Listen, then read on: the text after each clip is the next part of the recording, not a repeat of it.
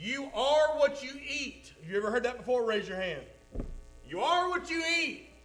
Truer words had never been spoken, but let me remind you today that spiritually, you are what you think. Physically, you are what you eat. Spiritually, you are what you think. The battle with temptation, the battle with sin begins in the mind. It all starts and ends in the mind. Thought leads to action. Action leads to habit. Now, there's no man or woman alive that can keep his or herself away from a bad thought. If you've ever had a bad thought, raise your hand. How? Anybody else? We've all had a bad thought. But the thought doesn't turn into action unless you allow that thought to linger. The thought doesn't become an action and the action become a habit unless you entertain that thought. Then and only then can it become a sin, because it will lead to action. If you keep thinking on something evil, you will eventually act on that. It gets easier and easier once you do it. The second time's a whole lot easier than the first time you do it. Thought leads to action. Action leads to habit. You've heard the old saying that you can't prevent a bird from resting on your head, but you sure can prevent him from building a nest there. Amen? You ever heard about the stray dog? Stray dogs are going to come into your yard. They're going to come into your yard, but you don't have to pet them. You ain't got to feed them. Because once you start petting that dog and feeding that dog, guess what? That dog is no longer a stray. He's yours. Amen? Same thing with a thought. All of y'all, yeah, I hear you laughing. Amen. I've done the same thing. Same thing with a thought. If you pet it and you entertain it and you allow that thought to linger around and you feed it, it's no longer a stray thought. It's yours. We can't choose the random thoughts that come into our mind, but we certainly do choose what we dwell on. You have the choice of what you allow to linger in your mind. From beginning to end, sin begins in the mind. But you know, if only we could see sin from God's eyes. If only we could see our sin the way God sees our sin. Because I've heard people say, man, it was just an accident. My sin was just an accident. But you know what God calls it? An abomination. I said, you know, I just fell into it by chance. And all of a sudden, there I was. We call it a chance. God calls it a choice. I've heard sin called an infirmity. Oh, it's just a human infirmity. We all do it. Ever heard somebody say that before? Everybody does it. We call it an infirmity, but God calls it iniquity. I've heard people say, you know, my sin is just weakness. I'm weak in that area. You ever said that before? I've said it. I'm weak in that area. But God calls it willfulness. We call it a sickness. I've been guilty of calling it a sin cancer. But what I call a sickness, God calls sin. We need to know what our sin looks like in the eyes of God. Friends, read with me in Ephesians chapter 6 what God has provided for you and I to overcome sin in our lives. in Ephesians chapter 6, is Paul writing to believers or unbelievers? Speak it out. Everybody agree with that? He's writing to believers here, not unbelievers. Listen to what he says in chapter 6, verse 10. He says, "Finally, my brethren, be strong in the Lord and in the power of his might. Put on the whole armor of God, that you may be able to stand against the wiles of the devil. For we do not wrestle against flesh and blood, but against principalities and powers, against the rulers of darkness of this age, against spiritual hosts of wickedness in the heavenly places. Therefore, you better take up the whole armor of God, that you may be able to withstand in the evil day, having done all you can to stand. Stand, therefore," Paul says, "having girded your waist with truth, having put on the breastplate of righteousness, having put on your feet the preparation, the foundation of the gospel of peace. Above all, taking the shield of faith, with which you'll be able to quench all those fiery darts of the wicked one, and take the helmet of salvation and the sword of the Spirit, which is the word of God, praying always with all prayer and supplication in the Spirit, being watchful to this end with all perseverance and supplication for all the saints." What we need to remember is this armor we just read about exists because we're in a war. This is armor because this is war. And in a war, the head is the primary target area. Body armor is good. However, you put a bullet in someone's eye and they go bye-bye. The head is the primary target area. A successful headshot always wins. Let's consider a Roman soldier's helmet for a moment. The Roman soldier wore a helmet that was made of bronze. It was very ornate. It was a strong, a very thick helmet. And anybody that looked at that Roman soldier wearing that helmet could tell that he was Roman at a glance, just by the kind of helmet that he was wearing. It had a leather strap on it that either held it on his head or held it secured tightly to his belt. And everywhere he went, that Roman soldier either wore it, he carried it, but he never, ever left home without it. He was never without his helmet. Now, Paul calls this the helmet of salvation, which means to me that our salvation should be the most ornate thing about us.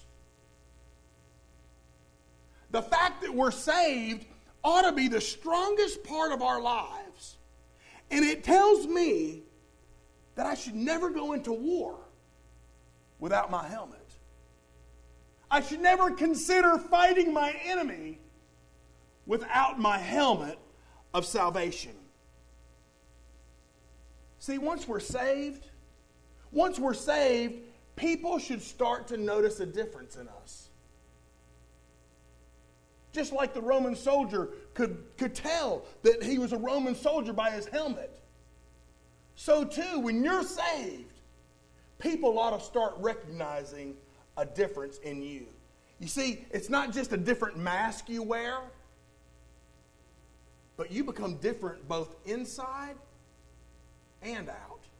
You're altogether different. And so you should never leave home without your helmet. And you should never even think about fighting your enemy without your helmet of salvation on your head. What does this mean? Well, first of all, let's be reminded that salvation begins in the mind. Faith comes by hearing, and by the Word of God. You hear the Word of God, and that's how faith gets its start. Belief may actually be a matter of the heart, but salvation begins in the mind. The Bible says, Jesus said often, "Repent therefore, for the kingdom of heaven is at hand. Can you turn this down for me a little bit, sister? Belief may begin in the heart, but repentance begins in the mind. You think about it for a minute and you say, you know what? God has convicted my heart. I'm no longer going to go that direction. I'm no longer going to do that stuff. I'm no longer going to talk that way. I'm going a different direction. That is what repentance is. And that change of mind leads to a change of action. Repentance is more than just regretting that you've done something. It's more than just regretting that you got caught. It's more than just self-pity or conviction. It's more than all that. It's a change of our mind, and it leads to a change of life. You're no longer the you used to be. You're different, and it's all because of repentance. It's all because of that change of mind. And that's so important, we ought to protect it with the helmet of salvation. Changing your mind helps you grow. Every Sunday school class you go to, every sermon you hear, every devotion that you partake of in the morning ought to change your mind about how you're thinking, or maybe about how you're not thinking. So many times we go blindly doing stuff that we ain't got no business. Why? Because we ain't thinking. We're not using our mind. We don't have the helmet of salvation fastened about our heads the way we should. Growth is important. If you don't hear me harping on you reading your Bible, I'm not doing my job. If you don't hear me telling you about the importance of the Word of God and feeding your mind with the Word of God, I am a miserable failure. You've got to feed your mind because that feeding causes change. Change in your life. So I pray that I'm not failing in telling you that. Listen to what Peter wrote in 2 Peter 3:18. He wrote, but grow. Say grow. But grow in grace and in the knowledge of our Lord and Savior Jesus Christ. To him be the glory both now and forever. Amen. Then Paul wrote in Romans chapter 12, don't be conformed to this world, but be transformed, be changed. How? By the renewing of your mind. You hear that? By the renewing of your mind so that you will be able to prove what is that good and acceptable and perfect will of God. Listen to what he wrote to another church. In all these cases, Paul was writing to believers. He wrote to another church. He said, let this mind be in you, believers. That mind which was in Christ Jesus. So we need to start thinking about our lives as if we were Jesus. Because you may be the only Jesus some people see. And if you're allowing your mind to transform your actions, they better be Jesus actions, not human actions. You've got to let the Word of God transform your mind. See, so many churches today emphasize the heart. So many churches emphasize emotions, and they exclude the mind.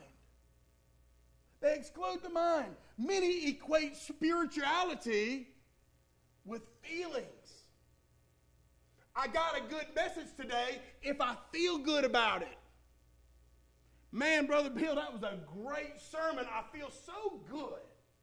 I feel so encouraged. I'm so blessed. I, like Brother Ronnie said, we got to take the I out of it.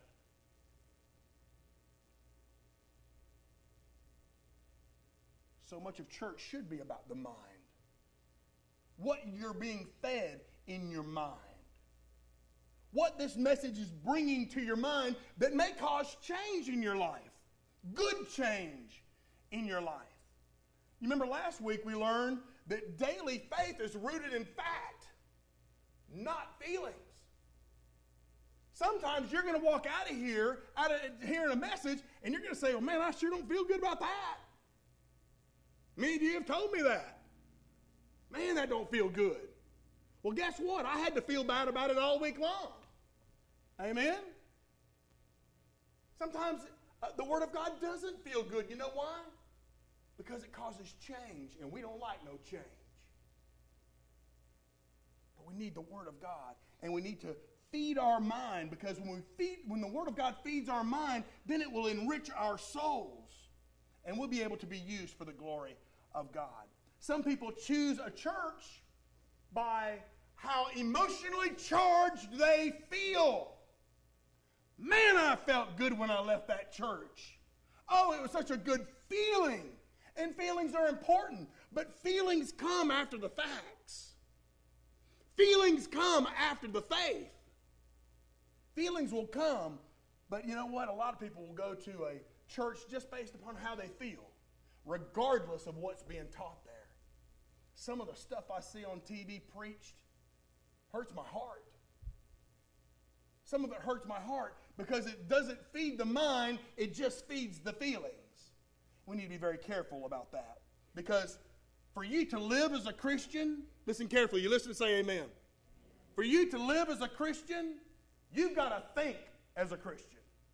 And that involves not the heart, but the mind. You got to know what a Christian looks like, and you've got to determine in your mind that you're going to live that way. If you're going to live like a believer, you're going to have to think like a believer too. So that involves putting on the helmet of salvation. What you are, what you think. You hear that? If you think you're a loser, guess what? Probably a loser. If you think you're a born-again child of God, guess who you are? You are a born-again child of God by faith in Jesus Christ. If you're a believer in the Lord Jesus Christ, do you know who you are? You're a son or daughter of God. I shared a devotion this past Thursday with the police department, and I was so touched by Luke chapter 5, where this woman who has been suffering with an illness for over 12 years comes behind Jesus in the midst of a huge crowd, and she touches his garment. He immediately perceives that power has gone out from him and says, "Who touched me?" She fesses up to it eventually, and Jesus said, "Daughter, my daughter, go your way. Your faith has made you well." Can you imagine how that woman, 12 years with no contact with her family, 12 years where nobody would have nothing to do with her because of her disease, and the Son of God says, "Daughter." And I bet her self-esteem went from here to here when the Son of God called her daughter. Who are you? You are what you think. Are you a son of God? Are you a daughter of God? Put on the helmet of salvation. Because, friend, when you use what God has provided, salvation, then it will protect you not only from the enemy, it'll protect you from a divided mind. James 1:8 says, "A double-minded man is unstable in all his ways." So let me ask you this question. Which is better?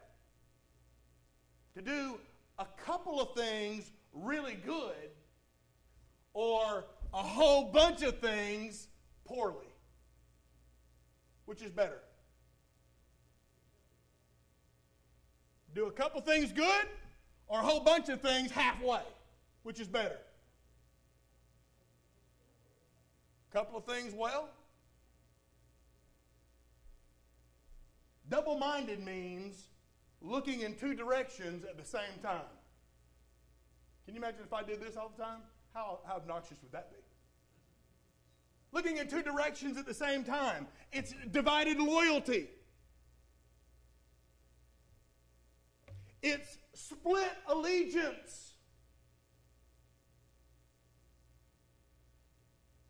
It's multiple goals. It's also infinite desires. We need a singular focus. Because when you're focusing on infinite desires and multiple goals, you're not focusing on any one thing well. You're focusing on a whole bunch of stuff poorly. We cannot be fence-riding Christians. Do you hear me, church? Say amen if you hear me. We cannot be fence-riding Christians. You either need to get on or get off. You need to either get in or get out. You either need to get up or get down. You need to either get hot or get cold. You need to either get with it or get without it. But don't ride the fence, because eventually you will fall off, and great will be your fall. What's your choice? You know, a mix of hot and cold is lukewarm. And the Lord Jesus says in Revelation chapter 2 that he will spew the lukewarm believer out of his mouth. I didn't say it, Jesus said it. As I mentioned earlier about if we could just see sin the way God does, we'd see it differently. Man, if we could see the lukewarm Christian like Jesus does, we find out how disgusting it really is in his sight. Pope Alexander VII once said to a man, "Sir, why don't you become a priest?" And he said, "Well, I just might want to get married someday." And the Pope said, "Well, then why don't you get married?" And he said, "Well, I might be wanting to become a priest someday." Interesting. Because that's a good picture of the fence-riding Christian. The divided mind, and the double-minded man who is unstable in all his ways. I might could say to you, why don't you sell out for God? Why don't you give your whole life to God? And you might say, well, I might not be entirely done serving the devil yet. And then I would say to you, well, why don't you just go ahead and decide to serve the devil then? And then you might say, well, I might want to sell out and serve God someday. That's what the believer with a divided mind does. He tries to ride the fence. And one day, great will be his fall. The divided mind comes from wrong thinking. Wrong thinking. It comes from not wearing the helmet of salvation. It comes from not having our mind protected from the enemy. It comes from not being in tune with God, which is what the helmet of salvation does for us. Jesus gave his everything for me. Chad and I were talking about Jesus' last words on the cross, and I was reminded afresh that he gave it all for me. Everything that he had, he gave to me. Does he deserve my best because he gave his all? Go ahead and shake your head, yes. He deserves my very best because he gave his all. He deserves better than me living my life on the fence. He who gave his all deserves better from me, with better than me living 1 foot in and 1 foot out. He deserves better than that. What if he'd have said, Bill, I'm going to die for these sins, but I ain't dying for those? I'd be in a world of hurt.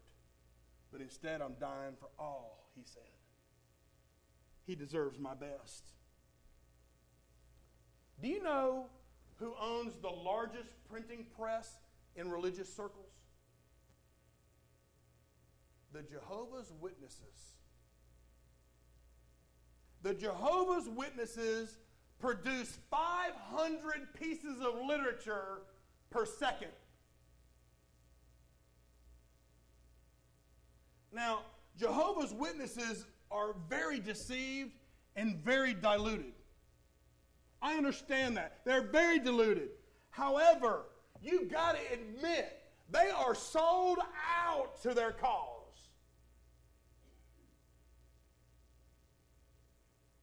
Do you know who knocks on doors 500 hours before they see a single convert? The Mormons. The Mormons start one new church every day somewhere around the world. The Mormons are terribly misled. But you got to admit, they are sold out for their cause. Friends, I want to encourage you to put on the helmet of salvation, because right thinking says Jesus deserves my all.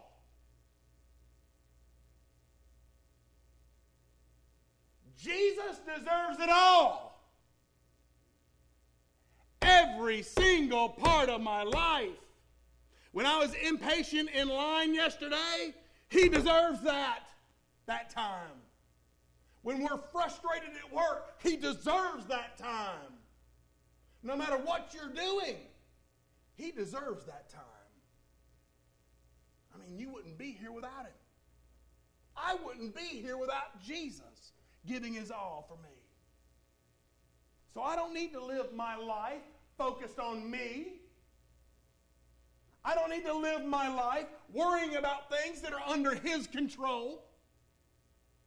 I don't need to do that. I need to free myself up and serve the one who has it all in the palm of his hands. But that only comes with right thinking. It only comes when you wear the helmet of salvation and you realize who you are. You are a blood-bought son or daughter of God, and Jesus Christ provided that for you. He deserves your all.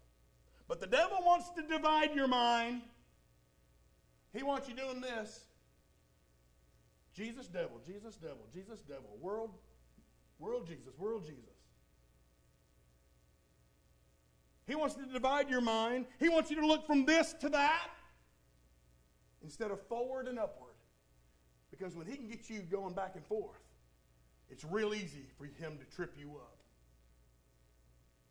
Colossians chapter 3, Paul wrote, "Seek those things which are above, where Christ is, sitting at the right hand of the Father." He wrote in Matthew, Jesus said, "But seek first the kingdom of God and his righteousness, and all that other stuff you worry about, it'll be added to you." Seek first the kingdom of God. Seek those things which are above. The helmet of salvation will provide you with that. It'll protect you from a divided mind. But the helmet of salvation also protects you from a deceived mind. In 2 Corinthians, Paul writes to believers, saying this, listen carefully, "But I fear lest somehow,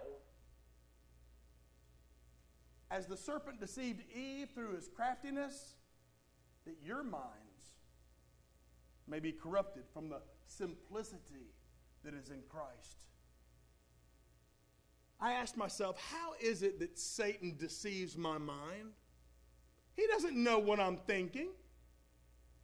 He's just a created being. He doesn't know what I'm thinking. He can't read my mind. So how does he deceive my mind? Well, I concluded that my answer was found back in Genesis chapter 3.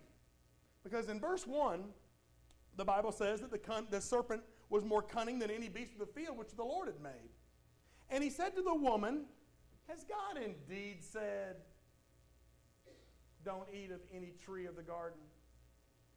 Did you hear what he said?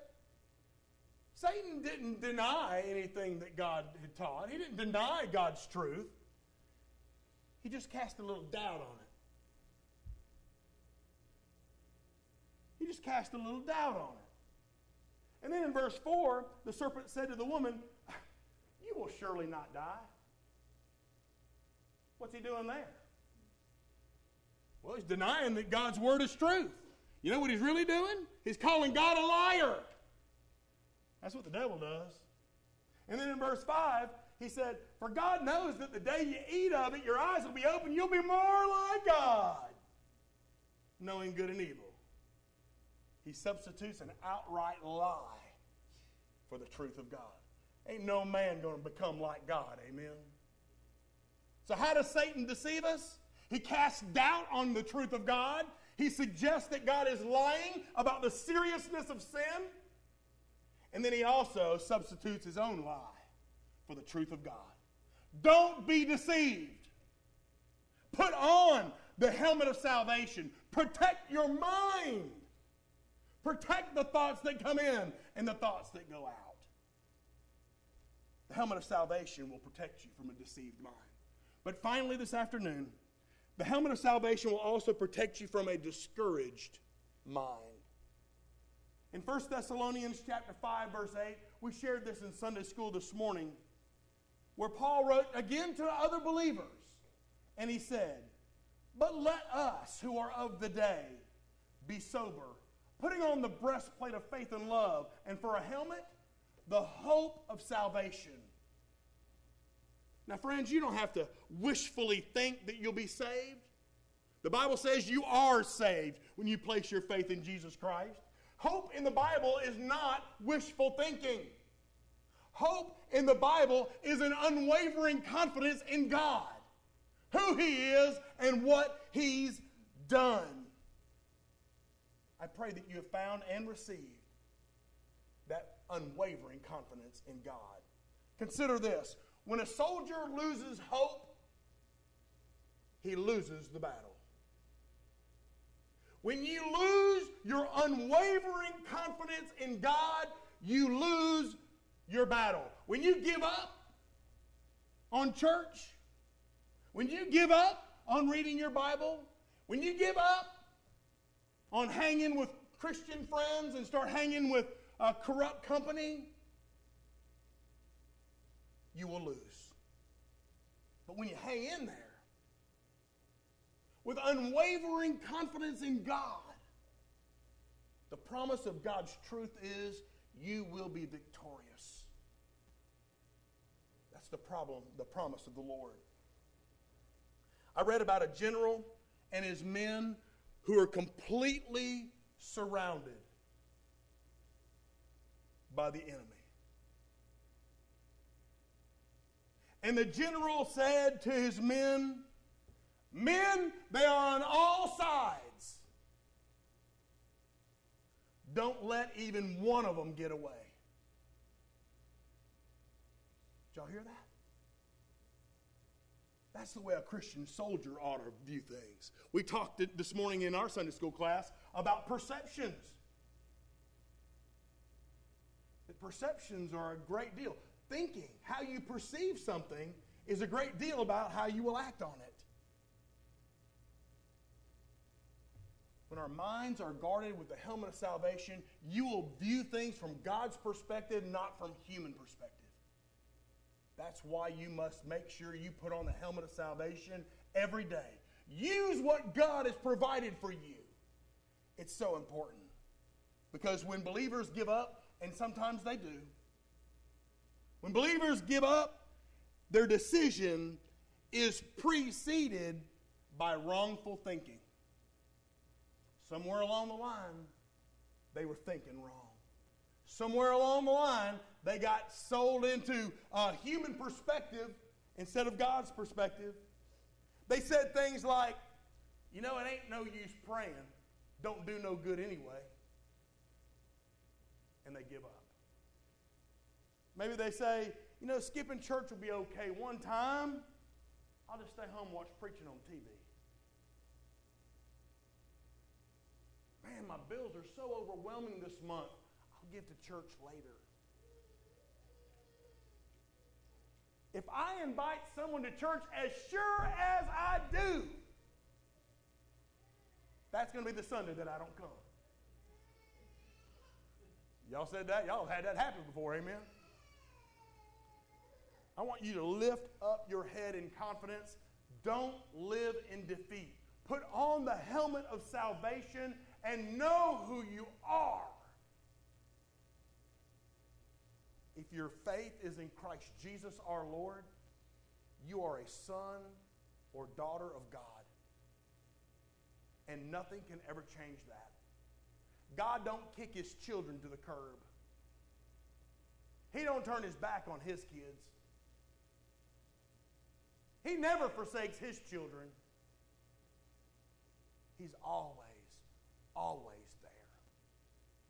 But you'll forget that if you don't put on your helmet of salvation.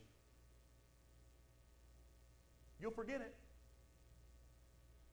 You know, someday we're going to trade in this helmet of salvation for a crown of righteousness. Will we wear it? Probably for a short time. And then we'll take that crown of righteousness and we'll lay it at the feet of our Lord Jesus Christ. And we'll say, I'm not worthy. Only you are worthy. Only you are worthy. You are the one that walked beside me every step of my way while I was on earth. You are the one that changed my mind. And my life, my actions, and my attitude followed. Brothers and sisters, I pray you will guard your thoughts. Because thoughts lead to actions. And actions lead to habits. One thought I want to put in your mind this morning is if you don't have a clue what I'm talking about, if this helmet of salvation doesn't ring truth into your heart and into your mind, you can know what this helmet is and you can protect your thoughts today. This is the time of decision that we offer at the end of every service. And if you'd like to have this kind of protection, being able to protect your thoughts that lead to action, that lead to habits, Jesus says, all I ask from you is you. All I want is you. I've already given my all for you. Do I deserve your all? That's his prayer today. Is it your prayer too? Let me pray for you.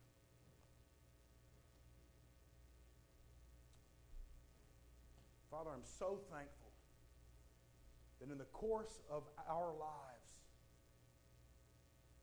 we don't have to take everything the enemy throws at us. Those fiery darts have burned me on more than one occasion. I'm tired of being burnt. I've had it. And I want to stand boldly in what you've provided for me. Pray you'd help me, Father, to stand in the truth, to stand firmly in righteousness, not my own, but that of Christ Jesus. Father, I pray that I would shod my feet with the gospel of peace, that I'd be about sharing my testimony. Father, I pray you'd help me to take up the shield of faith that quenches all those fiery darts. But today, I pray you'd help me to place on my head anew in every moment of my life the helmet of salvation that reminds my mind who I am in your sight. And I don't have to take nothing from the enemy. Thank you for your love. Thank you for not leaving me to my own and not leaving me to the world, but providing me with protection. Lord, I pray all my brothers and sisters here would know that they have access to this helmet and that they can protect their minds, they can protect their thoughts, and they can do it in the glorious name of Jesus. If there's someone here that needs to come to faith in Christ Jesus today, let this be their day. Let them be protected as we are. And we'll give you the glory for their decision. In Jesus' holy name we all pray. And God's people said.